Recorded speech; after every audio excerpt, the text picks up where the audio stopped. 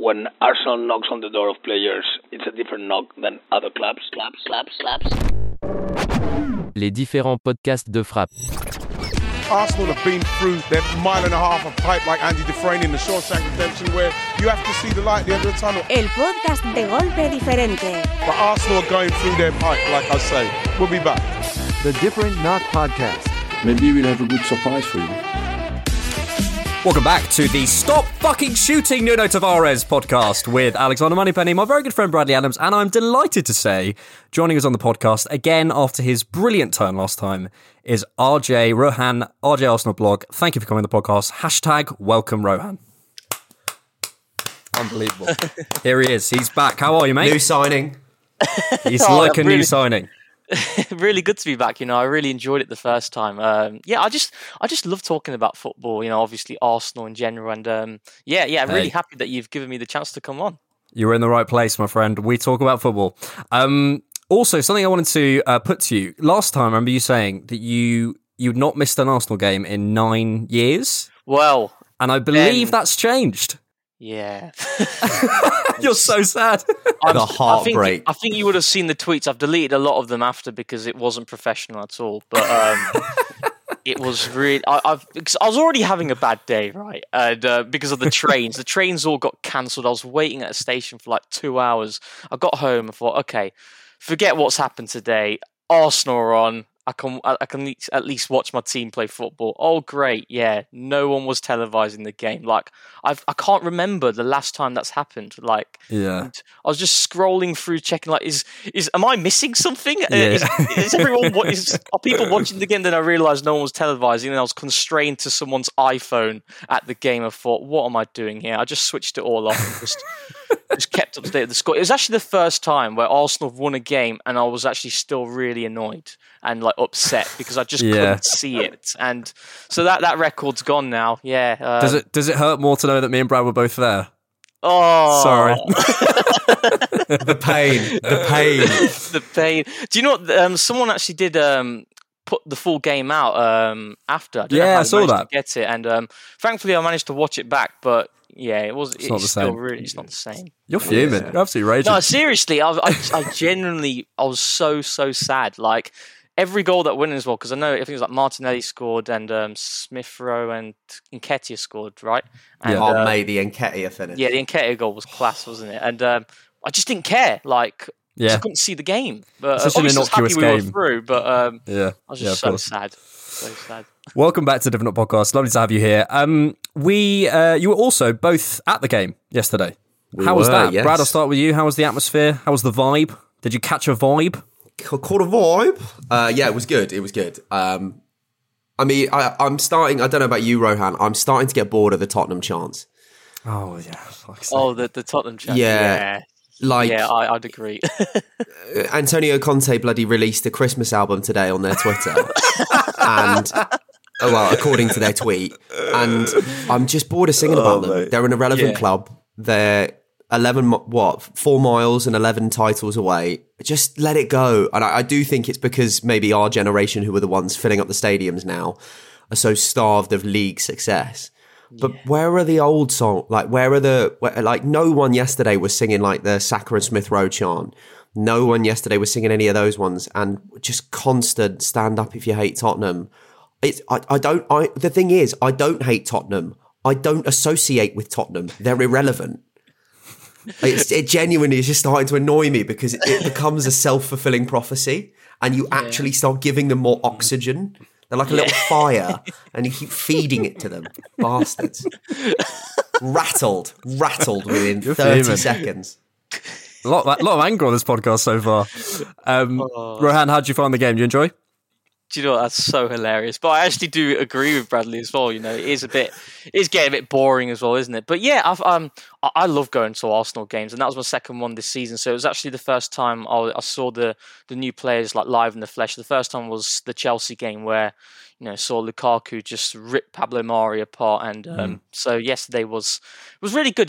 I always like to kind of see what the mood is like around the ground, and it's all pretty positive, to be fair, and it's really good to see. And the atmosphere was good. I think obviously certain areas of the ground you're gonna be able to hear it a lot more than others, but no, I was really happy, and the performance as well, particularly the second half, there were a lot of positives to it. So I'm sure we're going to be getting into that in this podcast. Yeah, absolutely. I think it's interesting, isn't it? Like the difference between watching it on TV and not having that frame to watch it through live. And I find the narratives become different. It's so interesting, like when you go on Twitter or something, or you look on Sky after the game, you see what people took from the game. And when you're there, it's just not, it's never quite the same, and you get such a different energy from it. I think it's really interesting. And, where narratives come from, I think a lot of it is through the framing of, whoever's commentating. Specifically in the game yesterday, there was a lot of commentary on Gabriel. And I thought Gabriel had a fantastic game, saying, Wilson's getting the better of him. Because I guess they want to make it a contest, and they want to make it an interesting, if it's just going to be, Newcastle going to get flattened here, it's not going to be a very interesting piece of TV, and that's the thing they want. So I do think it's interesting, and if we're very lucky that we can get to the games, and if you can, it's an amazing experience. It is. I think that's a really good point you make. I like to, with Arsenal games, even if I go to them or not, I always watch them back twice, the whole 90 minutes. I've been doing that for like 4 or 5 years, and I felt that's the same actually when. I just love it, and it's like, when watching it back, because obviously when you're at the ground, you don't really know what people are really saying, and watching the whole game with commentary, and it did feel like that they were trying to make the game competitive when in reality it wasn't it? So that's a really interesting point. All right, let's get on to the game then. Should we do our words of the game? Rohan, seeing as we were on you just then, let's go with you. What's your word of the game? Do you know what?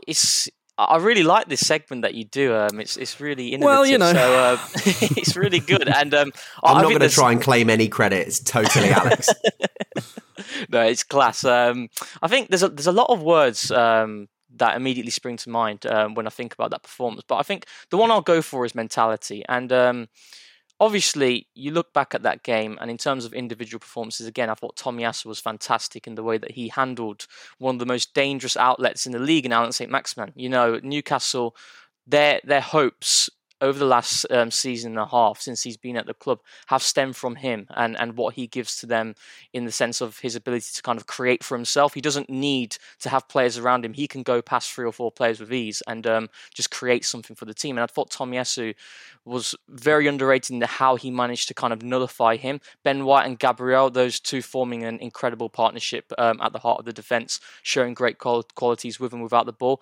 Bukayo Saka as well. I think a lot of people have been giving him a lot of criticism this season, but for me, I think whilst he hasn't been at his scintillating best, he's still been able to influence games where we have been on top in periods. Look at the games against Aston Villa, Leicester, Watford, where we did manage to score goals in those games. Saka was a massive threat for us on that right-hand side. And I thought yesterday, that was his game of he was the man, in an attacking sense for us, in the first half and the second half, particularly when he did at times rotate and drift towards the left-hand side. Bukayo Saka's best position for me is without the shadow of a doubt on the right-hand side. But sometimes, obviously, you need to have that rotation, that interchange. And he caused a lot of problems when he did go towards the left on 2 occasions. The first half where he created the chance for Smith Rowe and Bamiyang with the miss, and in the second half his goal.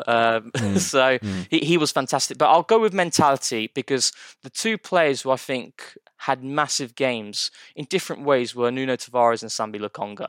And I look at these 2 and it's great business in terms of what the club managed to do, because they identified profiles, they identified players who were required to fit into the way Mikel Arteta wants to play and the potential they have. They suit that to a T. And both of them have done really well since they've came to the club. But I look back at the Liverpool game, and I think that was probably, for both of them, a game where they had their first setback in an Arsenal shirt. Not a setback that's going to kind of define what they do for the club, but it was a game where they did struggle in the second half. Sambi Lokonga, if we start with him, I thought in the first half against Liverpool, I thought he did really well in terms of kind of occupying Ox and also helping Tavares and Gabriel when Salah was isolated. But in the second half, where there was that intensity, that pressure from Liverpool, he struggled to kind of handle that game state, and he was making mistakes on the ball, and he got hooked for Ainsley pretty early on after he did make some of those errors. And the same with Nuno Tavares as well. He didn't get hooked, obviously, he played on for the whole game. Whilst he had a really good first half performance for me against Liverpool, he had a massive blunder in that game. And you can kind of expect that because he's a young player, but it was a setback for him and he did receive criticism. So I always look at players, young players, where you're always going to make mistakes, but it's how you react from those mistakes. And I think if we look at Tavares in the Newcastle game, first half, I think he showed a lot of rawness within the final third in terms of inexperience in the way, his decision making, and his crossing in advanced areas was rather wasteful in situations where we were creating promising moments. And again, it was kind of like my thoughts going into halftime. I think we need Kieran Tierney in the team on the left-hand side. But Tavares' reaction in the second half was immense. It was actually sublime. And I think you've got to give a lot of credit to, a young player who is able to kind of respond to that. And that's just elite mentality from him. You look at the opening goal for Saka, the pass, the quick decision-making, the awareness to play it straight to Saka, who was, so close to being offside. That was the difference. But it wasn't just that pass, because if you actually rewind and look at the build-up to that goal, he was the one who actually won the ball back from deep, and then he drove forward. And then the second goal, when Wilson was put through, it was Tavares using his exceptional pace and power and recovery to kind of prevent that from happening. Definitely wasn't a penalty without a shadow of a doubt. God, no. And then we managed to kind of score the goal after that in the build-up. So he had pivotal moments and he reacted to a big setback. And I think that's massive mentality. And Sambi Lokonga, whilst Tavares had, for me, a poorer first half display, I thought Lokonga was immense throughout the whole game. The way he dictated from deep, the passes he played through the lines to the likes of Odegaard, and the long ball to Saka in the first half was brilliant. And his awareness to stay really disciplined positioning, because obviously Gabriel, Ben White, Tomiyasu got a lot of credit in terms of how they nullified that dangerous front line of St. Maximin and Wilson in particular, but Lokonga did really well to support them as well. And again, it's another example for me of really good mentality of not allowing setbacks to kind of define you as a player. And because a lot of players, when they do make those mistakes, they'll crumble. But these guys still always demand for the ball. They want to make an impression. And I was really impressed with them. I don't think Tavares, for me, was my man of the match. I think Sambi Lokonga was up there. But definitely two players who, I was really impressed with in different ways. And statistically, it matches as well. Like, Lokonga has a 92% pass accuracy on 89 passes in the game, which is an unbelievable stat. 6 key passes from central midfield, which is unbelievable. 1 big chance created, 3 ground duels contested, 2-1. Like, a sensational game from the central midfield all around.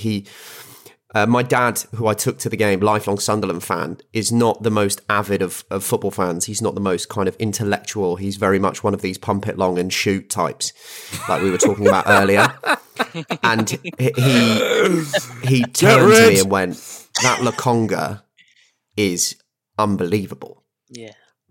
Without knowing anything about Lokonga, not knowing his age profile or anything, and just going like, he is sensational. And like the fact that that level of his game is translating to, with greatest respect and love to my dad, a more basic understanding of the game is brilliant to see, and it shows that level of quality really, really well. Yeah. And I think, Rohan, you're right to pick up on mentality as well, because if you're a manager and you're in a situation where, and let's not mince our words, 2 players who had pretty poor performances at Anfield, what do you do with those players? What do you do? And he said before the game, he was asked about Tavares and his decision to stick with him. And he said, when a player is trying and doesn't hide, for me, play him again. That's fantastic man management for me. And I think, potentially we had a bit of luck with the fixtures. Newcastle aren't going to provide you the biggest kind of test necessarily. But I think, we've all watched for so many years of the Socrateses and Mustafis and Willian types and Louises and other names that I could go on, making mistake after mistake after mistake, and seeing young players come back and put in a performance like that when they have been down so hard in the week. I think it's testament to them, but it was also testament to the man management. I also want to pick up on your point about Saka. I think we forget he's so young. Is he the youngest player on our team? I think he is. Because I think he's younger than Tavares. I'll Google. Yeah, have a Google. Certainly second youngest, if not the youngest. Yeah. something that I'd love to get your take on as well is, and something I've long sort of championed about Saka is how he uses his body. He is so able to wriggle out of those spaces. And there's a moment where the ball comes over to him, and I think he's holding off like Lascelles or something. And we see Lascelles. Lascelles is a big guy. Lascelles is able to hold himself. And Saka holds him off. I think he's only like 5'7", 5'8", or something like that. Holds him off and lets the ball drop and keeps the ball up there. Part of our problem, and hopefully something we can solve in the transfer market, for me, is being unable to hold that ball in zone 14 in the final third, and being able to give it to potentially, a number 9 or someone up there who can hold the ball for us. I think Saka will develop into that as well, and can be part of that solution. And I think he's brilliant. My word of the game before I come over to you, Brad, is defence. Saka's the youngest. Yeah, I mean, he's just I think sometimes we forget just how young this guy is and just how good he could be. Yeah, his IQ as well, if you think about it, the amount of positions that he's played and he's still been able to influence the game, at left back, at left wing back, right wing, left wing, attacking midfield, so many positions. Managers if we'd have just put him at left back in that's the biggest mistake I think Arteta made last season. Yes. Left back of Villarreal, and we're through, and we beat them in the final because they were awful. I'm so happy you said that, because that is literally the same thoughts that I had, because I value like system and structure more than individual preferences, because obviously Bukayo Saka is by far our best player on the right wing, but we had a massive problem with Kieran Tierney being out injured. We needed to react, and Bukayo Saka would have given us something similar to what Tierney would have provided on the left-hand side. But that's a different topic. But I'm happy actually you said that. Yeah. Actually, well, let's stick on that just for a second, because I am interested in both your takes on this. I think Arteta's sticking with Tavares, as well as being good man management, does, for me, work systemically better. I think at the moment, without Xhaka, we don't quite have that ball progression in the left channel that Tavares can provide for us from deep. I wonder, do you think Tierney comes back in? I'm just not convinced, because I think if he was going to come back in, surely it would have been in the Newcastle game, surely. And I think what Tavares offers us, yes, as much as he can frustrate with his tendencies to have pot shots, but I think he offers us so much in terms of ball progression. And I think also as an athlete, I mean, I saw a tweet yesterday, something was like, stick everyone on Tavares' diet, because this guy is a machine. It's incredible. He's a tank. I think, it's a good point, because for me, going into the Newcastle game, that was the exact 11 I wanted, but I wanted Tierney to come back in for Tavares. Not because of the mistake that Tavares made against Liverpool, but just for me, I do value like experience and a guy who's showed me over a large sample size that he gives me consistent reliability and also quality. So it's more of the safer option with Tierney, but I am actually happy that Arteta went with Tavares in the end, because I think the points he made in his press conference were brilliant, because, the best way to kind of, allow a young player to learn from his mistakes is potentially throwing them in again, and seeing how they react. And now it's a situation where going into the United game, I think the performance he provided doesn't warrant him being dropped. So I think I would keep him in. It's football's a funny game, because, Newcastle, I wanted Tierney in, but Tavares came in, and I loved his reaction. And I think, definitely throw him in the game against United. And it's actually a good point you make in terms of build-up, because whilst I think he can improve in terms of his technical security, his ball retention at times can be off, but I think that's more to do with his decision-making. I think he's definitely got the quality, because I see so many times he's able to play a pass into the left half space if Aubameyang's dropping in or Emile Smith-Rowe's dropping in, and it just splits the lines. He did it so many times against Leicester in the build-up to many passages we had. So he definitely has the quality, and obviously with him being two-footed along with Tomiyasu, it gives us a lot of variety in the way we can progress, because I've seen a lot of occasions where we have been pressed with Tavares and they kind of stop that ball being played out wide, but he can just tuck it in onto his right foot and he can progress play using that foot as well. And it's the same with Tomiyasu as well. So definitely gives us a lot of variety, and I'd keep him in against United now. So because he deserves it.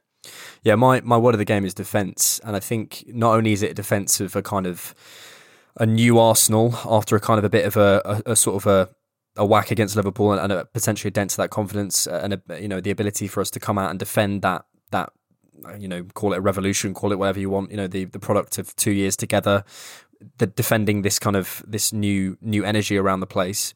I think that's also where the game was won and lost. I think especially the kind of, I'm going to make up a word now, ambipedality it's definitely not a word, of Tavares and Tomiyasu allows inversion, allows underlaps, overlaps, and it provides us so many more options. I think we're seeing the impact of fullbacks in sort of in the wider league and around football at the moment. Reece James, Ben Chilwell, providing so much for Chelsea and obviously, Trent, etc. for other teams. And I thought Ben White and Gabriel again had fantastic games. Ben White, Gabriel dealing with Callum Wilson really well, but Ben White stepping out. He was I wrote down at one point he was breaking lines, taking the balls off the Newcastle players. He was winning duels, pinging balls left and right. Like he was. There was one moment he got himself in a situation where it looked like he'd lost the challenge, and he wriggled his way out of it and left it with the ball. Like he was on point. And on your point about fullbacks, I think of. I was watching the City game earlier, and it's like the ball from Cancelo over to Mahrez. But you consider they're playing a right back at left back to get that quality of ball. The fact that both our right back and left back at the moment have such quality on both feet just allows us to switch play in an instant like that and take an overload on one side to just complete free space. And it's so helpful. It's so helpful. Yep. Both of these pickups are up there with kind of signings of the summer. And it's really strange to think with a club who historically have done horrendous transfer business that you can talk about probably every single summer signing as like who is number one. Like you could make a case for Tavares at the moment. You could make a case for Ramsdale. You could make a case for Tomiyasu. Each of these players has revolutionized our game, and it's taken us that next level up to the point where we're 5 points off the top after a horrendous start to the season. Before we all pen love letters to Arsenal's back five, Brad, should we have your word of the game? My word of the game was bounce for a lot of reasons. It was a bounce back for Arsenal after a heavy defeat that, whilst it didn't affect my mood as much as kind of other heavy defeats have, because I felt like we would learn from this. When I got to the ground quite early, there was quite a nervy atmosphere when the first fans were kind of rolling in, because this is the first time we've seen this new team have the opportunity with everyone there to really bounce back. And I think they did it in style. And I think we negotiated the possible new manager bounce of Eddie Howe really well. I think we nullified Newcastle pretty much entirely. I think that their main threat came from kind of long shots and hoping St. Maximin would turn into Neymar. And it really was that perfect response to the last game. And I think you have to give all credit to Arteta for sticking Tavares back in and sticking Lokonga back in, because that was a big risk. Because I still think he's in a very fractious position as a manager. There's still a lot of fans who don't want him around, and there's still a lot of there's no real goodwill there. So making a big decision like that could have fallen flat on its face against a possible team going through a new manager bounce and having it come off, you have to give him the plaudits for that, because that was a brilliant piece of management and decision. Very good, Brad. 2 different versions of bounce. Unbelievable. Right, now the important stuff. Here's a theory, boys. The less elaborate Aubameyang's hair is, the less good he plays. Discuss. I know I've solved it. I've solved Arsenal's problems. There you go. Just give him credit. Honestly, when his hair's all flat and like lifeless. Am I mental? I genuinely, I don't understand how do you miss that? On a more serious, physically, how? On a more serious level, yeah, the miss was bad, but I'm shit, and I am near certain that if that opportunity falls to me, I could do the same thing. I've seen you at either side, mate. I'm not sure. No, but as in, I could hit the post. You could hit the post, definitely, yeah. Yeah. But I'm shit. Brad, sticking with you for a second. We were just talking before we started recording about the need for someone who can kind of hold that ball in that area. Oh God. We all feel, I think we've said before on this podcast about how, and Rohan, and interested in your take on this as well, we feel as though Aubameyang and Lacazette do half and half of a job. Aubameyang does sort of half of what we need out of number 9. Lacazette does half of what we need out of number 9. It would be great to create this sort of Aubameyang person. And I think like Aubameyang, I don't want to go down the sort of age curve route, but he is starting to feel like a what would be a limit on this team, a sort of a cap or a ceiling on where we can go. Brad, I'm interested in your thoughts on his game and that in general.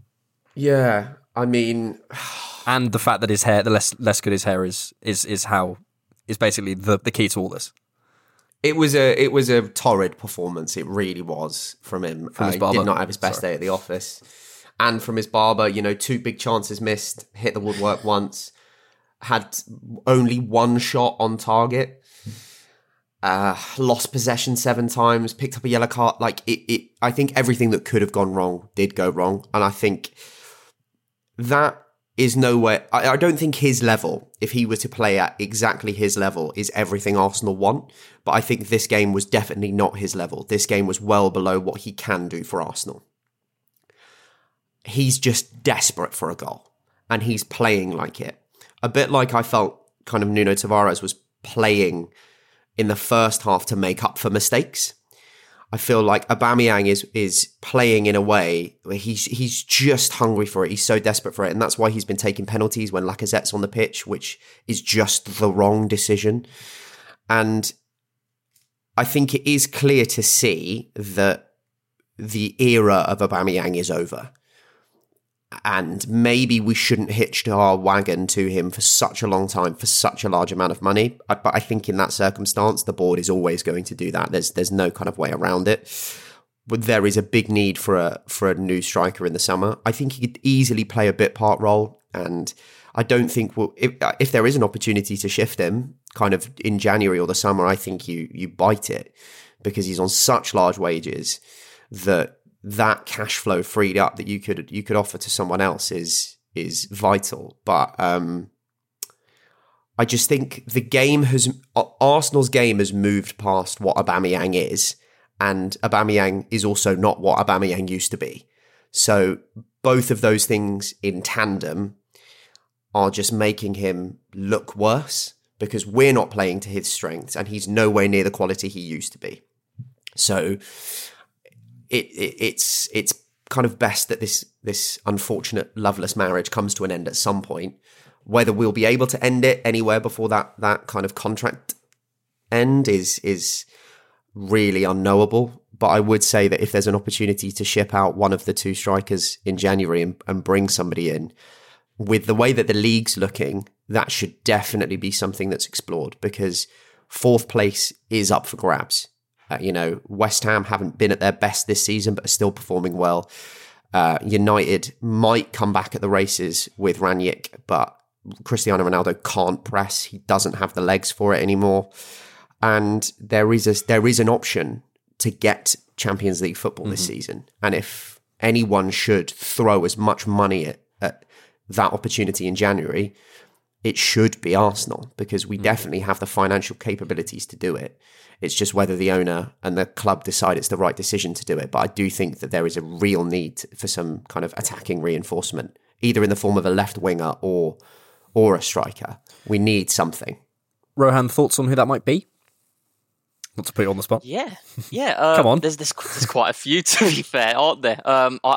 For me, I've always looked at summer 2022 as the window where Arsenal go for that big money striker, and I genuinely do believe that's what the club will do. Especially when I was hearing, the Edu interview, and they're talking about certain windows you need to fill holes, and it's not about just signing 2 or 3 big money players. It's about filling essential areas within the squad. But I think in the summer we'll be in a situation where we have filled a lot of holes, and it's about bringing in level raisers. Someone who's going to lift that team. And centre forward wise, there's quite a few out there. We've been linked with, like Alexander Isak, Vlahovic, who else there? Victor Osimhen from Napoli as well. Solomon Kalou. For me, Solomon Kalou. Oh no, not those days. The Denver Gonzalo Bar days, wasn't it? Denver Bar. Benzema. But yeah, I think for me, the striker I would want Arsenal to go for is Dominic Calvert-Lewin. I've always wanted him at Arsenal, and do you know what? It's a funny one, because when I first watched Dominic Calvert-Lewin, it was against Arsenal. If you remember it was in the 5-1. It was actually Aubameyang's first game for us, and it was where he scored his opening goal, and Ramsey got a hat-trick. And it was the first time I saw Calvert-Lewin. Goals from midfield? Goals from midfield. And it was Calvert-Lewin's first game that I really saw him, and he was a beast in it. Even though Everton were really under pressure in that game in terms of how much chances we were creating, he managed to get the goal for them. I remember it was a really good header.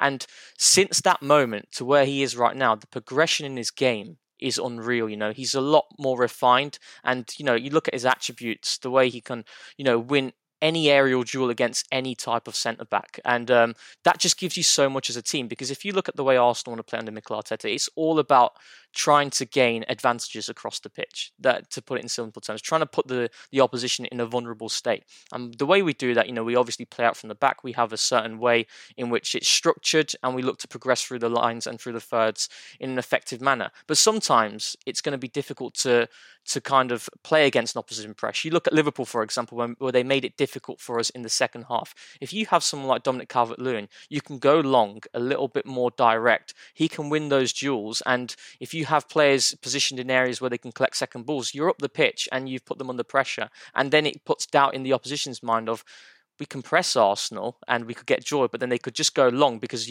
someone like Aaron Ramsdale has got tremendous accuracy in the way he distributes the ball. They've got a different avenue, and I think that's what Dominic Calvert-Lewin would give us. I think in terms of improvements within his game, his technical ability, the way he can when the ball comes into his feet, he is a little bit loose. But I look at Arteta, and I think he can definitely drill that into him, because Aubameyang, whilst he's been incredibly frustrating for us, I have seen improvements in terms of his technical security since the Newcastle game last season away from home.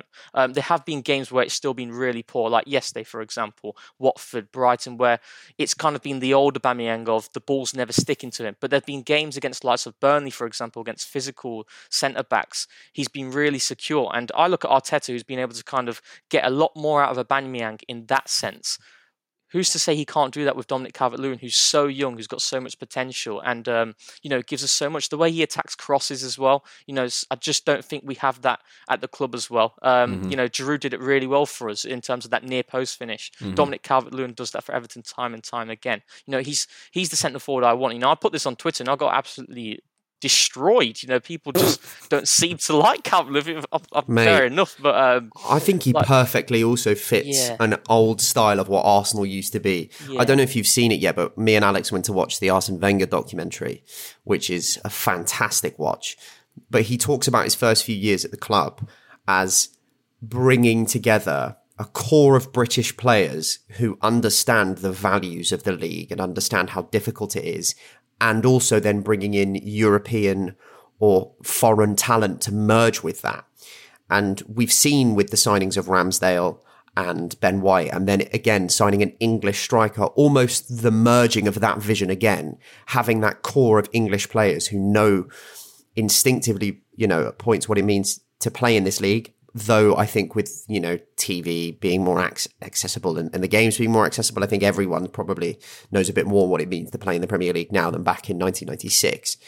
But I agree with you wholeheartedly. I think if we could get him in the summer or at any point, it should be a move that Arsenal slap as much money as it takes down on. I just worry about Everton because they're the worst club to negotiate with. Yeah, I think there's a lot of good striker targets out there. Dominic Calvert-Lewin isn't just my only name. I do really like Victor Osimhen, but some of these guys, it's going to be a tremendous amount of money to bring them in. But it's a case of Arsenal, they've got to be smart in recruitment again, and they've just got to identify the right striker, because for me it's imperative that we do address that in the summer, because I think that takes our game to another level in the big games away from home. I still think, like you said, I think Aubameyang and Lacazette can still have impact in the games that we're expected to win on paper, even though it's not obviously as easy to say that, because the league is incredibly competitive and there's a lot of top teams, across the division. But I think they can still impact those games. But next season, I think it is all about trying to move away from that profile and go for that big money name. And, Dominic Calvert-Lewin, it would definitely be a lot of money, but I do think he'd be worth it. He's a really good player, and just the way that he's progressed through his career and the qualities he has, I think he just takes us to another level. I think also in terms of someone to spearhead the Arsenal identity. I still think Saka and Smith Rowe are a little bit too young to become that kind of... when you think of certain teams, we're going to look back on this Liverpool team and go, Salah, Van Dijk, Alisson, we're going to pick out those kind of players. And it very well be that, in 5-10 years' time, we're talking about the Saka and Smith Rowe team. But I think Calvert-Lewin, did you guys see him on MNF? Yeah. He speaks really well. He's got a very marketable, if he gets the right sort of branding team, if he gets the right people around him, he could really be a sort of, as Harry Kane begins to age out, England's number one, sort of a very marketable striker. And Calvert-Lewin, number 9 at Arsenal, is a boyhood Arsenal fan as well. There's like tweets about Arsenal and stuff. I think it really fits on and off the pitch, and I think Arsenal, and people like Josh Kroenke and Stan Kroenke need to be looking at this kind of stuff, because ultimately it's a business. At the end of the day, it is a business, and he both suits us on and off the pitch for me. And I think he's what you guys have said about him on the pitch is true, but I think there's a real potential for him off the pitch too. Speaking of sartorial choices, why was Ramsdale wearing the away kit? What's the point? Hey, babe, what you got there? This is a check from Carvana. I just sold my car to them. I went online and Carvana gave me an offer right away. Then they just picked up the car and gave me this. Oh, that's a big check. Well, obviously you could put this towards your next car, or we could finally get that jacuzzi, or I could start taking tuba lessons, or I could quit my job and write my memoir. Or I can put it towards my next car with Carvana. Sorry, your check, not mine. Sell your car to Carvana. Visit Carvana.com or download the app to get a real offer in seconds. Change the way you write with Grammarly Go, a product that offers personalized generative AI communication assistance. Grammarly Go is your AI partner, helping you ideate, compose, rewrite, and reply thoughtfully. Go to Grammarly.com/go to learn more. That's Grammarly.com/go. It will be something to do with rules. Yeah. There'll be a rule in the league. Oh, I'm Brad. I know the rules. Oh. It'll be to do with the fact that the Newcastle goalkeeper was in green, and so we couldn't wear our goalkeeper. I just don't understand why we don't have more than one goalkeeper kit. Wear the blue one. Yeah. Also, Adidas have done the same one for everyone. That pisses me off. That pisses me off. Lazy. That blue one should be fucking copyrighted by Aaron Ramsdale. He looks so good at it. Oh, yeah, he does. Sexy boy. So in terms of the more sort of specifics of the game state, then I thought, interested in your boys' takes on this again. Newcastle, I thought was starting to go man for man at the beginning, and then I think they realised we were getting in behind, so started dropping a little bit. And then it's about how do you break down a low to mid block. I also think that, again, it's interesting what frame you view the game through, because I was sort of looking on Twitter at halftime, and there was beginning to be a bit of a narrative of again a sort of frustrated Arsenal performance where they're not quite creating chances. I think that was probably true to an extent, but I also thought Newcastle were defending really well. I think sometimes the team who potentially have the name, or the team who are expected to win, it's often that the narrative is on to them. Well, Arsenal aren't creating enough chances. Arsenal and the halftime stuff is all focusing on what Arsenal need to do to break this down. Actually, I thought Lascelles and who else would they have at back? I can't remember his name. Shah were doing. Fabian Shah. It was Kraft and Ritchie. Well, I thought they were doing all right. But yeah, I mean, how do you break that down? And I thought there was many different ways. And I thought the one thing we were missing was a bit of chaos. And I think this is something that Arsenal is a general point, to be honest, because I think sometimes you watch that Chelsea side and they're very, very choreographed, but there's a kind of choreography that breeds chaos. And I could only explain it by showing it, and this is an audio platform. But when I watch them, I can see they've created chaos. And I think Arsenal are sometimes so choreographed that there isn't that final bit of flair, bit of decision, a bit of a moment, and we don't have the players like a Pepe who can combine all of that sort of chaos that they do have, and he brings so much of it with the structure at the moment. I think our forward players leave that to be desired. I wanted to focus on Martin Ødegaard for a moment. He was dropping in to build up and creating overloads nicely. He's got a very free role. Rohan, what's your take on Ødegaard? I think he's still settling into the team. I'm not sure we have the forwards yet. I think, for example, him behind a Martinelli might be an interesting proposition and might bring the best out of Ødegaard. What do you see as his do you think he's... Well, I don't think he's been struggling as much as people say. I mean, basically, what's your take on Martin Odegaard so far? I think there's been a lot of criticism on him. Yeah, I think it's definitely been mixed this season with Odegaard. I think when we look at it in the summer, the two big names that Arsenal were linked with was James Maddison and Odegaard. And James Maddison, you know how stubborn Leicester are in terms of the transfer market and how they are always able to acquire the maximum out of their players. And James Maddison, whilst he has had an indifferent year and a half, his profile, his age, you know, the fact he's a creative midfielder and being English as well, I couldn't see them letting him go for anything less than 60 to 70 million. Then I look at Martin Odegaard, who showed qualities when he did come into the team on loan last season in January, had some good games, you know, against likes of West Ham, for example, Olympiacos, Spurs, and I think 30 to 34 million, I think it was for Odegaard, or 60 to 70 million for James Maddison. I'd take Odegaard 100% because I think it's more value for money. I think if we look at him this season, and he's had some good games, you know, definitely in the Norwich one, I thought he played well in that game, and against Burnley, he did well. There've also been some indifferent games again in, you know, the Brighton game, for example, where he just struggled to get a foothold, didn't demand the ball enough from what I would have personally liked, and there've also been some games where I think the system hasn't kind of helped him. You know, I look at Palace, for example, where for me, I know a lot of people talk about, you know, certain games against Burnley, for example, where we went with 4-3-3. I didn't see it that way personally. I thought it was more Odegaard playing alongside Thomas Partey in a more deeper role. But against Palace, that was the first time this season that Arteta's gone with a traditional like lone midfield pivot and Partey, and then he had Odegaard and Smith Rowe playing just as those two number 8s, and it doesn't suit the team, to be honest. For me, it never does. On paper, many will probably think, oh, it's an additional attacking player that you brought in, but in reality, it doesn't always work like that. You're not going to be a team that's creating a lot more just because on paper it suggests it might do. And I thought he had a poor game there, but I think that was more to do with the system.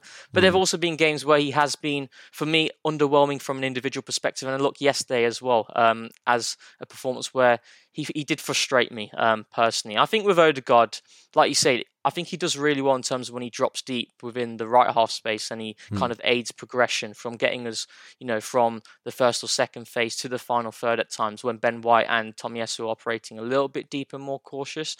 But I think with Odegaard, it's the big criticism I have of him is when he's in between the lines and he's under contact, I don't think he's strong enough on the ball. You know, I think he needs to be a lot more secure in those moments. And I think sometimes he needs to be more aware of what's happening around him. You know, just the way he scans and what he sees around him in those situations. I think he needs to be a lot sharper, and that's why he does kind of lose possession in those areas far too much, what I would personally like. You know, I think he's definitely a quality player. He's got a lot of qualities that will definitely help us. It's just certain things I'd like him to improve on. I think the reason why, for me, in the summer, my top target was Houssem Aouar was because of those reasons, how secure he is when he's under contact. And also, I would have preferred us to have gone with the creative midfielder to have been right-footed, because then I think it gives us a little bit more balance going forward on the right-hand side. Because obviously, Tomiyasu, I don't understand this narrative of he's not allowed to overlap.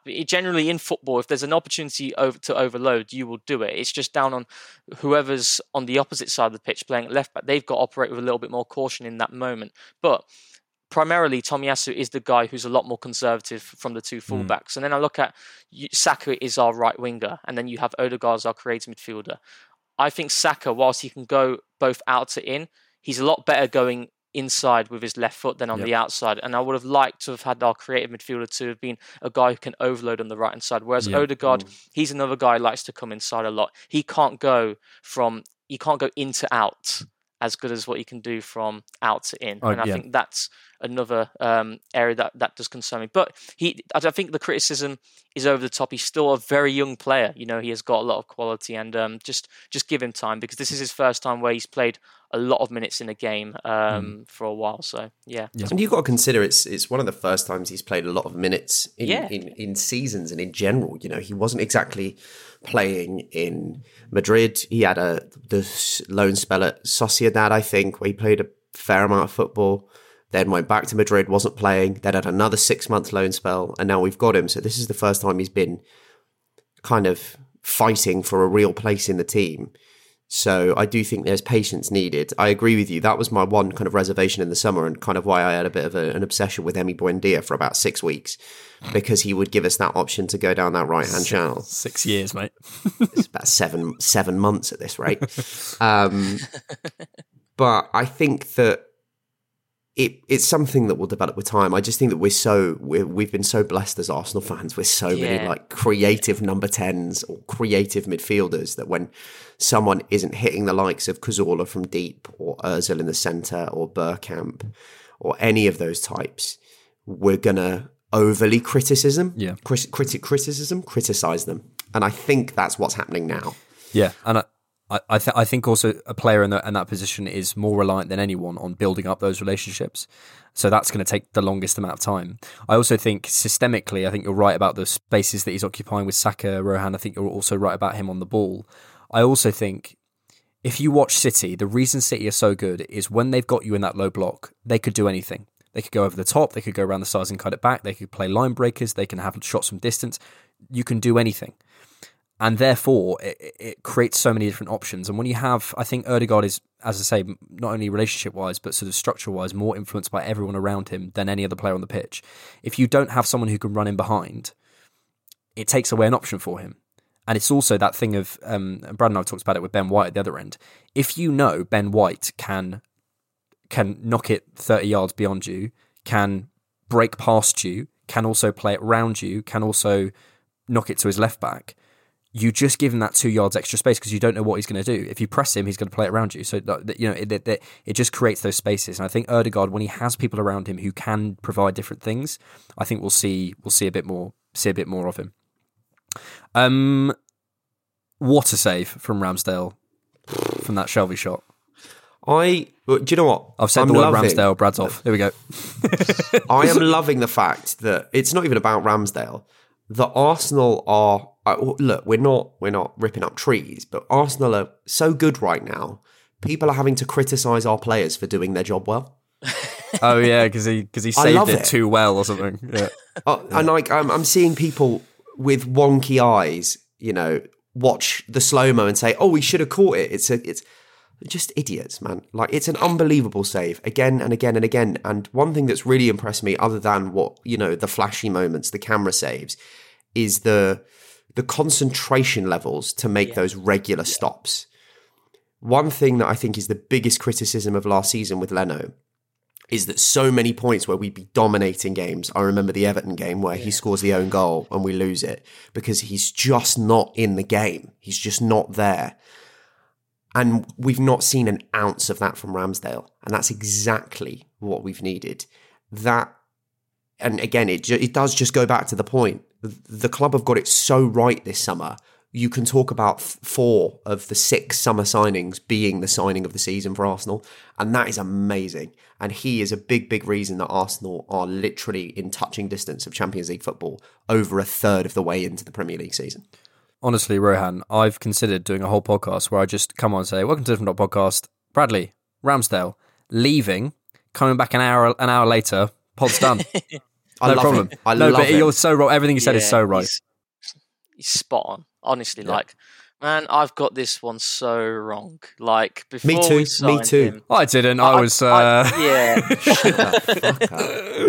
Do you know what? Because I'll always own up to mistakes that I'll make in judgment. I really don't care, because for me, what matters is if Arsenal do well. And before, when it was announced that Aaron Ramsdale was signing, obviously, no matter who puts on our famous red and white colours, I'll always support you. I'll never abuse you. I see a lot of people in stands, some of the comments that you kind of get to players when they make a mistake. I'm not a fan of that. And even if I'm not a fan of you as a player, I'll always still support you. And that was kind of my thoughts on Ramsdale when we signed him. But I really felt that the club made the wrong decision going for him, but how wrong was I? They definitely looked at his Bournemouth days when he did play under Eddie Howe, funnily enough, who was on the touchline against us yesterday. And they've obviously saw something in terms of the way he was composed and the qualities he gives on the ball, because Bernd Leno, I think he's received a lot of slander, to be fair, from Arsenal fans, and because I do think he's given us a lot. And when I look at consistency and longevity, longevity I use because I think obviously Emi Martinez, the spell he had when he came in, the sample size isn't big enough to what Leno has done for us in terms of the qualities he's given in shot stopping. I think he's been arguably our best goalkeeper since Jens Lehmann. But it's very Jens clear. Lehmann. Jens Lehmann. And but it's very clear that Bernd Leno doesn't suit the modern team. It's in terms of the anxiety he gives to players amongst the back line, to fans as well in the stadium. He's not calm and composed on the ball, and that's a massive cross in any team that plays. For Chelsea, for Man City, for Bayern Munich, all these teams, he wouldn't suit them, despite him being really good in certain aspects. And you make a really good point as well, Bradley, because under Emery, Bernd Leno was fantastic because he was constantly active. He knew when he went into games, right, I'm going to have to make save after save after save. Because, quite frankly, the distances between our midfield and defence were laughable, and how teams were just going through us so easily. But since Arteta's came in, it's not just the distribution that he lacks and his inability to provide quick decision-making with the ball, but it's also the fact that we face lower volume in terms of shots on goal. And Bernd Leno, that's been his massive kind of flaw, concentration levels, and the Everton game's a really good example. There are other games as well since Arteta's came in. I remember against Chelsea, when Jorginho scored the goal, and he has a massive misjudgment. He had barely nothing to do in that game as well. Whereas Aaron Ramsdale, performances like the one yesterday against Newcastle are just as impressive, because I tweeted it out yesterday where sometimes, as a goalkeeper, a lot of occasions under Arteta when we play these types of teams, you're going to have very minimal work to do, but you are always going to be called up into action in one or two moments at the very least. And that was a tremendous save, from the Shelvey shot. And it's actually quite interesting because if you watch Ramsdale's interview, well, not interview, kind of like the video with Tubes and the golf, he makes it's quite interesting. What he says is he knows there's going to be games for Arsenal in comparison to Sheffield United where he's going to have nothing to do. So in his head, instead of just constantly thinking, right, I can't make a mistake, I've got to be switched on, he tries to kind of rile up the crowd, especially away from home, and to try and stick it on them. And he wants that abuse from them, because then in his head, he knows, right, I can't make a mistake now because I can't let them get one over me. And I think that's so good. It's the mentality thing. It's the mentality thing. The mentalities that we've signed this season are just elite. And when I just listened to that, I thought, wow, that just makes sense, doesn't it? Because obviously, if you were in goal for Arsenal, I was in goal for Arsenal, we know that, right, I might not have much to do in this game. So that kind of brings a bit of tension and anxiety, like, I can't make a mistake. But then if you've got something like, riling up the crowd, particularly away from home, that, right, I definitely can't make a mistake now because I can't let them get one over me. And he's just been fantastic, everything about him, the quality on the ball, the way he breaks lines through central areas, the trajectory in which he hits his long passes is phenomenal. And obviously shot stopping as well. He's been brilliant as well. He's just had such a fantastic start, and credit to the recruitment team as well. They've got this one massively correct. The other ones like Ben White, for example, me personally, I could never have seen this one failing. Obviously, the only thing Ben White needs to give us now is longevity, but I'm very adamant that he'll give us this. But Ramsdale was the one that was really kind of like divided amongst the fan base. I was definitely more on the Onana camp to get him in, but they've done brilliantly, and definitely a massive credit to Arteta and even Edu as well. Edu, I've given him a lot of criticism since he's came to the club, but I think if you give Arteta credit, you have to give Edu credit as well, because obviously there are reports that Edu wanted Neto and he wanted this player, but they still have to come to an agreement, and it's not just praise Arteta for everything. I'm definitely going to give Edu credit as well, because you have to make that joint decision, because we've had a lot of problems with conflict of interest. Raul Sayeni, he preferred, contacts, whereas Sven Mislintat, preferred like analysis and scouting, and there was tension there. But I think Arteta and Edu, they've clearly are on the same wavelength in terms of where the club want to go, and it's really good to see. Yeah, absolutely. I've got a friend who met Aaron Ramsdale, and he said like the one thing that he took from the interaction was just how confident he was. Just had this and not necessarily even an arrogant thing, just a pure confidence in everything he did, in what he wanted to do. Like they were like having like a night or something, like not a night out or something, and just like, no, we're doing this. This is happening. Just pure confidence. And I think having that in your football team, not sure I'd want to hang out with it, but like, do you know what I mean? That's what you need in a football team. And having someone who, I think he says in his like when he joins the club, he says the thing I love is proving people wrong. And I think he's done that to all of us, certainly. Much better start to the second half. The sort of chaos thing was happening. I felt the game quickened up. Sambi with some lovely line breakers. And I think the goal comes out of all of that. Lovely press from Aubameyang. Newcastle make a mistake. Nuno inverts. And then some lovely combination and the Saka finish. Why did Saka do Ozil's celebration? Ask him, mate. Yeah, sorry, hang on. Sorry, I just called him. Yeah, just. Hi, Bukayo. I was thinking maybe is he in the stands or something, but no, he's playing for Fenerbahce. So like, I don't know. He's trusting the process at Fenerbahce. Also, loved Mikel G'ing the crowd up.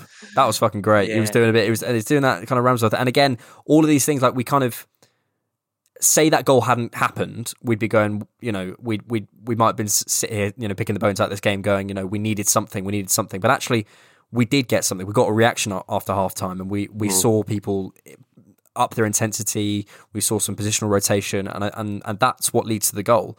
I also want to point out there's a moment on 72 minutes, which I absolutely loved if anyone's going to rewatch the game, where Jacob Murphy gets free on our left-hand side and puts a ball in, and Tomiyasu just body checks Willock, just slightly, just ever so slightly, so he can't get to the back post. Things like that, I know this sounds mental, but get you 5-6 places higher up the table. Those moments, because that's if that gets in, and you know, I think it might have been at 1-0 or certainly, and Newcastle get back into the game. Having people who have that football IQ, having people who are smart on the pitch, and at 22, 23, Tomiyasu, these players are only going to grow. And I haven't seen from an Arsenal team a moment like that, and lots of moments like that, and like the Ramsdale, you know, turning around and getting in with the crowd. People who seem to have that football IQ and IQ in general to know how to win football games, and it's just so nice to see. There's other moments around, like there's a moment where Dubravka picks up the ball, and Martinelli gets in front of him, so he can't release the ball quickly. And I'm seeing that more and more from players in an Arsenal shirt. And it's like you say, things like that will change specific moments that might give you an extra 6 points across a season. And when you consider was it 5 points off Champions League football last season? 6 points? Yeah, 6 points. Yeah. You get that extra 6 points.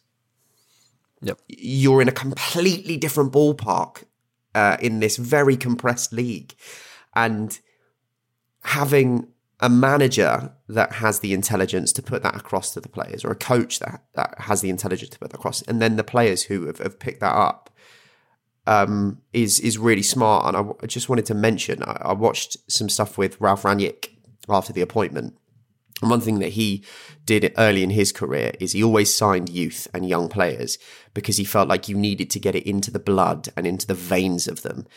And I think that is another way that we're going in signing a lot of these young players and giving opportunities to Martinelli and giving opportunity and playing Saka and Smith Rowe all the time and having such a young back line is to get this automated way of playing into their blood so that they can do it in their sleep and that they don't have to think, oh, I need to press in on the keeper on this moment to stop him releasing it. It's autonomous. So they can then use their brain power to think of other things. And that's what clubs like City have. That's what clubs like Chelsea have. They've ingrained that in their talent at Cobham for years. And the fact that we're starting to see that and do that now is a massive positive, not just for now, but for 5-10 years' time. Yeah. And that the autonomies, the principles of juego de posición, one of them is the autonomous decisions that you don't need to think about when your fullback cuts inside, you go outside. It's not a thought process, you just do it. And I think, I think not only in the kind of the tactical and the football side of things, having that in the mental side of things is so important. It's like when you play a game, isn't it? You know, just just muscle memory, certain things that you don't need to think about, you just do it. And I think that's, it's a really good point in terms of the young players, trying to get that into them early, because, Arteta, just like Thomas Tuchel, Julian Nagelsmann, Hansi Flick, his style of play, his vision is positional play. And that's what he wants Arsenal to do. And, you can see the ingredients. I'm preparing a massive, project on Arteta's positional play. It's on 3,000 words, and it's not finished yet. Is wet. But I'll turn the notice on. Here we go. But yeah, it's just that it's muscle memory. I'm about to tweet the "Here we go." But yeah, it's just getting that muscle memory into them, just trying to make sure that they understand what they need to do in any given moment, depending on where the ball is, where a teammate is positioned. And, just like, for example, Tomiyasu, like we said, he's the more conservative fullback, but at the same time, when there's an opportunity to put the opposition in a vulnerable state, he will overlap. And then when he does that, in order to keep the structure in place that Arteta wants, the left back needs to be a lot more cautious, so that if we do lose the ball, we still have enough bodies to kind of prevent a counter. And that's what we do so well. Like Watford, great example, that front three, Dennis, Sarr and King, it's electric. They will cause teams so many problems. They caused Man United problems. They scored 5 against Everton. They scored 2 against Leicester today. I didn't watch that game, but in terms of XG, they were really causing them problems. I watched the first half, and then the snow came down. You couldn't see the ball, so I switched to the Brentford game, and it was 3-1 at half time, and on the basis of play, Watford should have been 3-1 up. They were constantly at it and constantly in behind. There's a shot from someone that takes a deflection and hits the post. There's a couple of good saves from Schmeichel, and it's just defensive errors that lost them that game today. And the way that we managed them was that's exactly brilliant. it. I don't think this back line, Tomiyasu, Gabriel, White, they got enough credit in terms of the performances they provided, and how the only chance Watford had came from an Aaron Ramsdale misjudgment, right towards, near the end of the game. And against Newcastle as well, I'll guarantee you that, under Eddie Howe, Alan St. Maximin and Callum Wilson will cause teams so many problems. But again, how many chances did they create? The only real big moment they had was that John Joe Shelvey long-range shot, and you can't really call that a big chance, isn't it? It was just a very good strike and a fantastic save from Aaron Ramsey. So I think, the structure in place, Mikel Arteta has always made Arsenal a better team from a defensive point of view without being a defensive team. I think that's what I always want to reiterate. And now you're seeing it a lot more when you've got level raisers, players who are so good, who have the intelligence, like Tomiyasu for Bologna. I didn't know who he was before because I don't watch much of Serie A. I watch, likes of Liga 1 and Bundesliga a lot more. But instead of, just jumping on the bandwagon going, why are Arsenal going for another panic signing? I thought, let's watch him for 2 or 3 games over full 90 minutes just to see the type of player he is. And straight away, it made sense because the role that he played for Bologna is exactly the same role that he plays for Arsenal. And that's why he's been able to adapt so quickly, and he's been putting in really good performances, And again, it's just massive credit to the recruitment team. Big time. Martinelli on the right-hand side when Saka went injured in place of Pepe. Before we talk about Martinelli, I think that's significant because I think I'm correct in saying that's the first time that's happened, where Martinelli has come on ahead of Pepe. I'm not sure the last time we saw Pepe. Is he done with him? Last time we saw Pepe was the last Carabao Cup game. I think he featured for the last 5 minutes 10 to 15 minutes against Leicester, I think, in the Premier League. That was it. But was that before or after the Leeds game? But so did Kolasinac. Yeah, I think it was after. I think it was after. Maybe. I might be wrong. I really don't know. Is he done with him, Brad? Yeah, I reckon that's it. I think you have to. Arteta is smart enough to understand what that is as a statement. Your club record £72 million signing on the bench. You bring on a kid from the 4th tier of Brazilian football. And it's not even his natural side. Martinelli's much better than that. Yeah, and that's the big thing. And Martinelli, in that Wimbledon game when playing on the right-hand side, was not particularly impressive purely because of what he was being asked to do.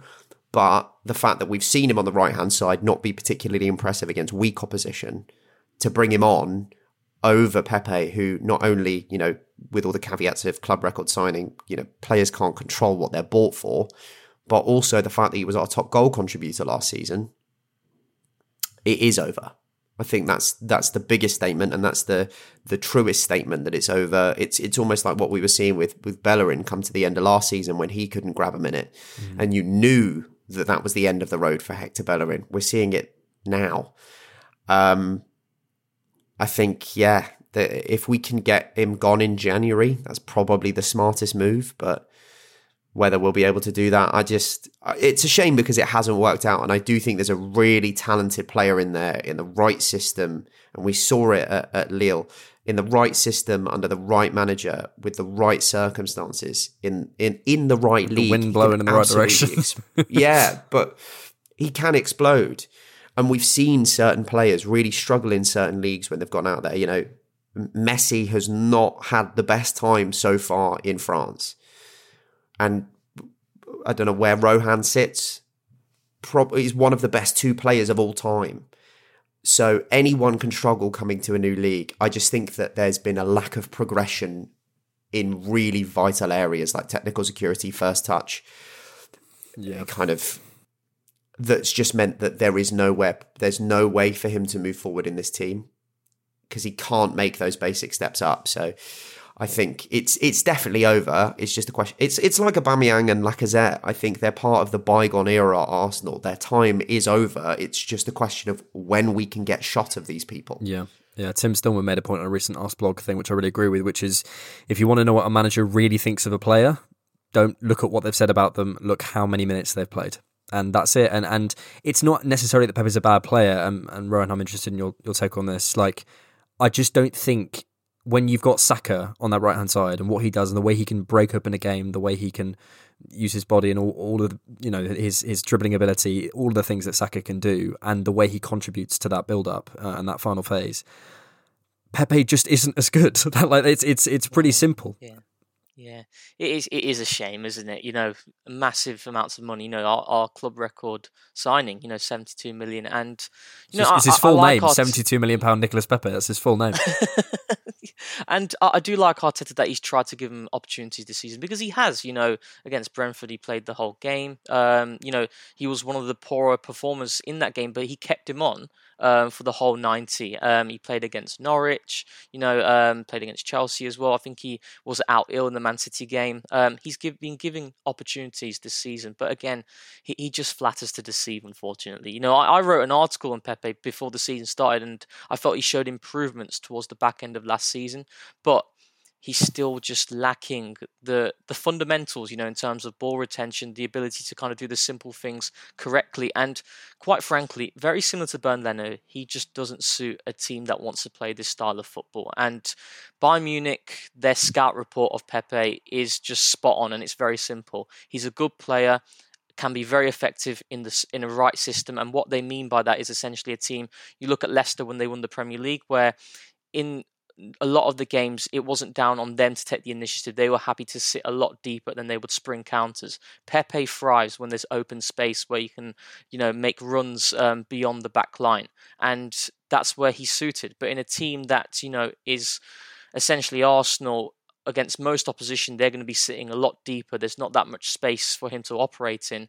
He just doesn't suit it, unfortunately. And it is a shame because, I wanted this one to work, but for me, Pepe just needs far too many requirements as well for him to flourish. And what I mean by that is he needs an option on the inside, he needs an option on the outside at all times, And okay, let's say you give him that, and that's what certain fans want Arteta to do, you still don't have that confidence that he's still going to be a reliable figure in the team. So you're going to base the team around him, but is he still going to give you the consistency that you need? I don't think he will. And the club over the years have had a massive problem in terms of selling players at the right time.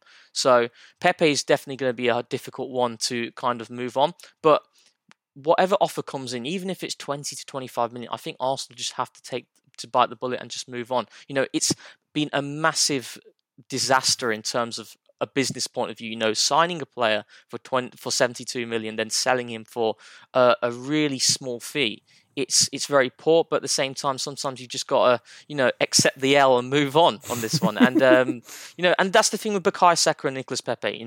Bukayo Saka can hold the flank on his own. And he can still influence the game. He can have two players on him. The ball can be delivered from Ben White or Aaron Ramsdale. He can take that ball under control. Even when he's under pressure, he can hold it and he can wait for other players to give him a lot of support because of the way he kind of shields the ball. Saka does that brilliantly. Mahrez does it for Manchester City. Everyone talks about the fact that, you need an overlapping right back at all times. But look at the way Man City play.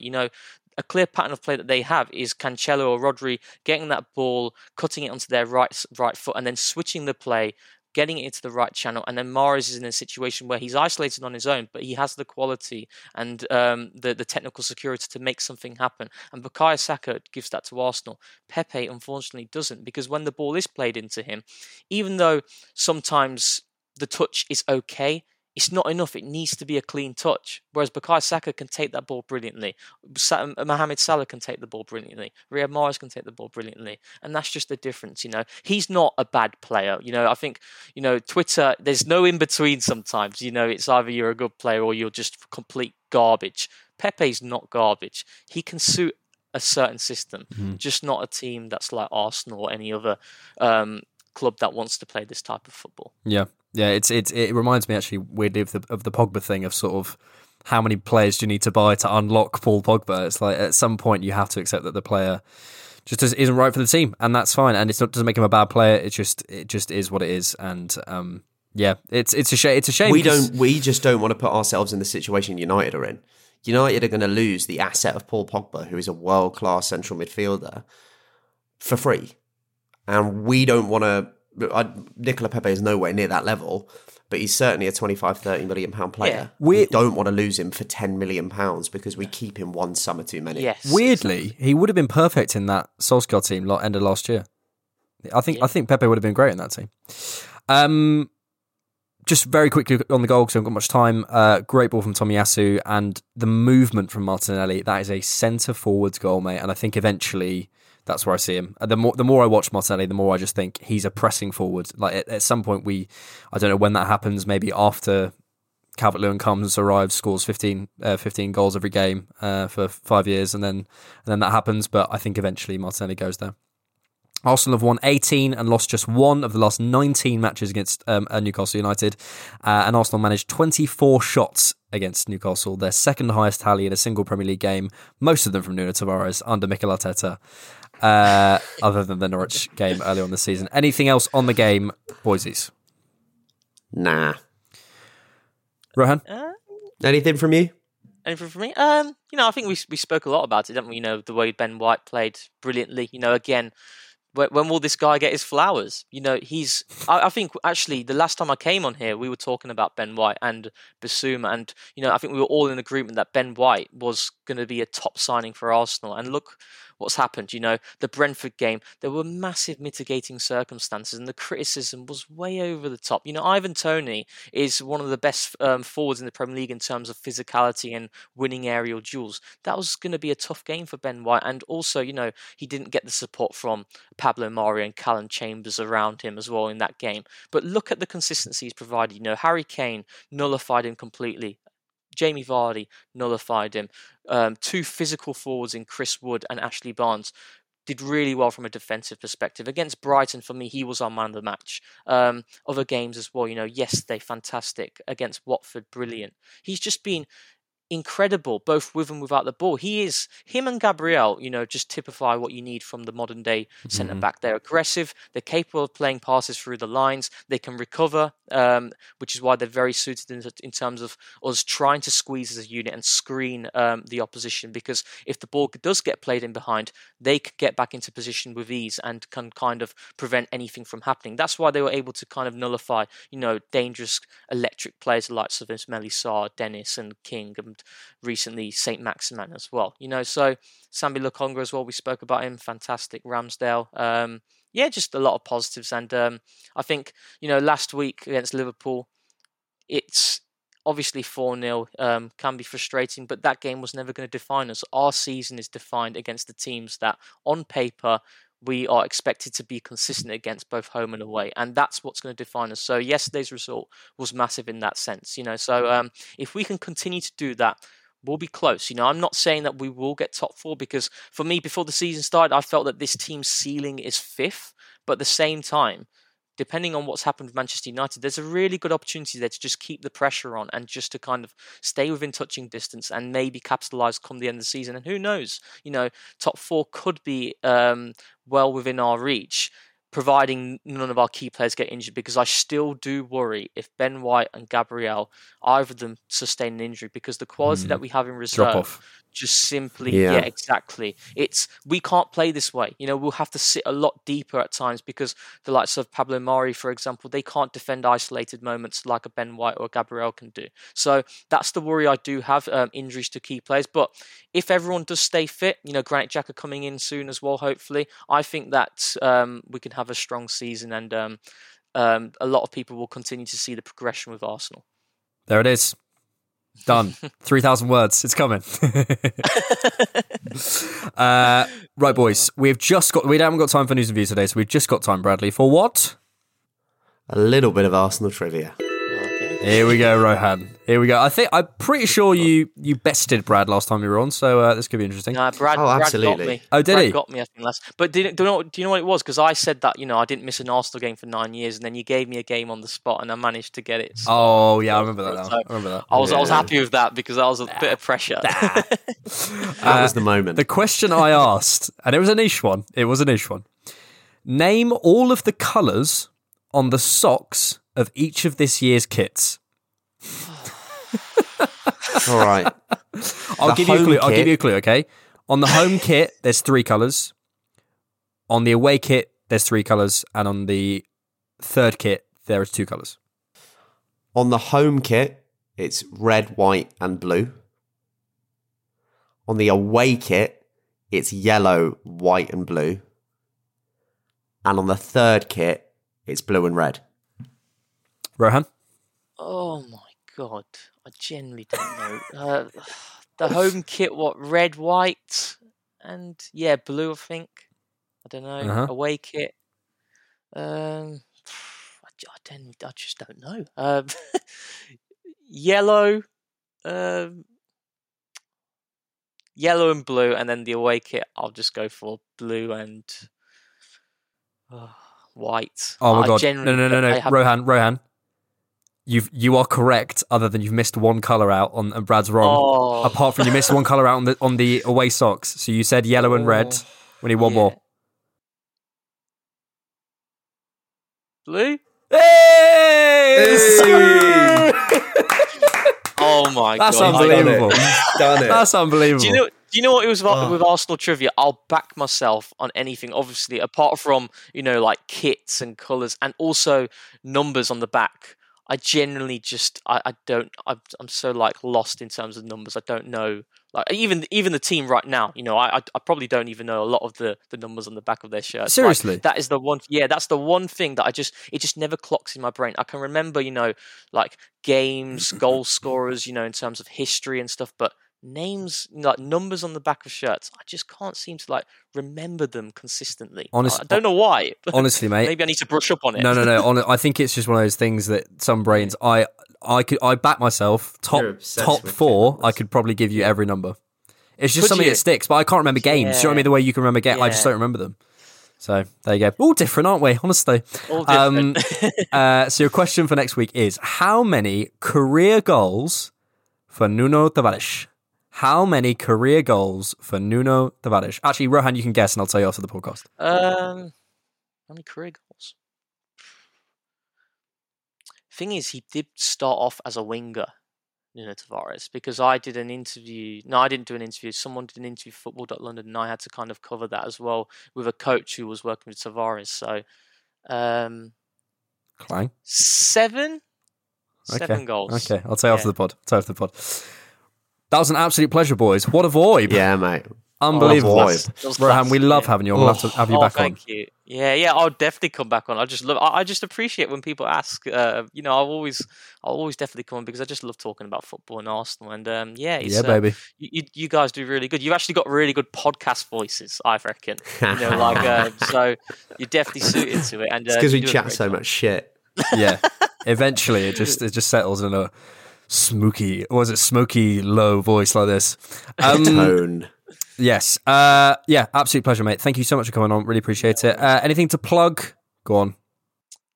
You can catch me on Twitter at RJ Arsenal blog. I do freelancing for Football London. I write articles as well for Gunners Town and Arsenal Review as well. And that's kind of where you can find me. If you want to follow. If you don't, that's fine as well. It's a very, very good follow. Pleasure. Thank you so much, Rohan. Thanks as always for listening. Keep it different, Knock, and we will see you later. Peace.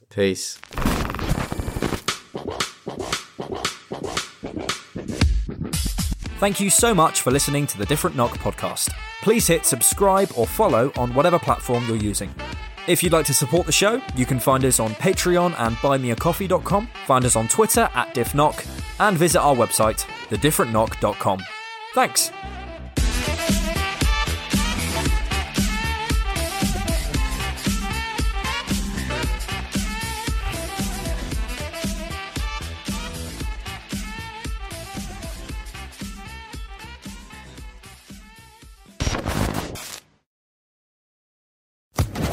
Social Podcast Network.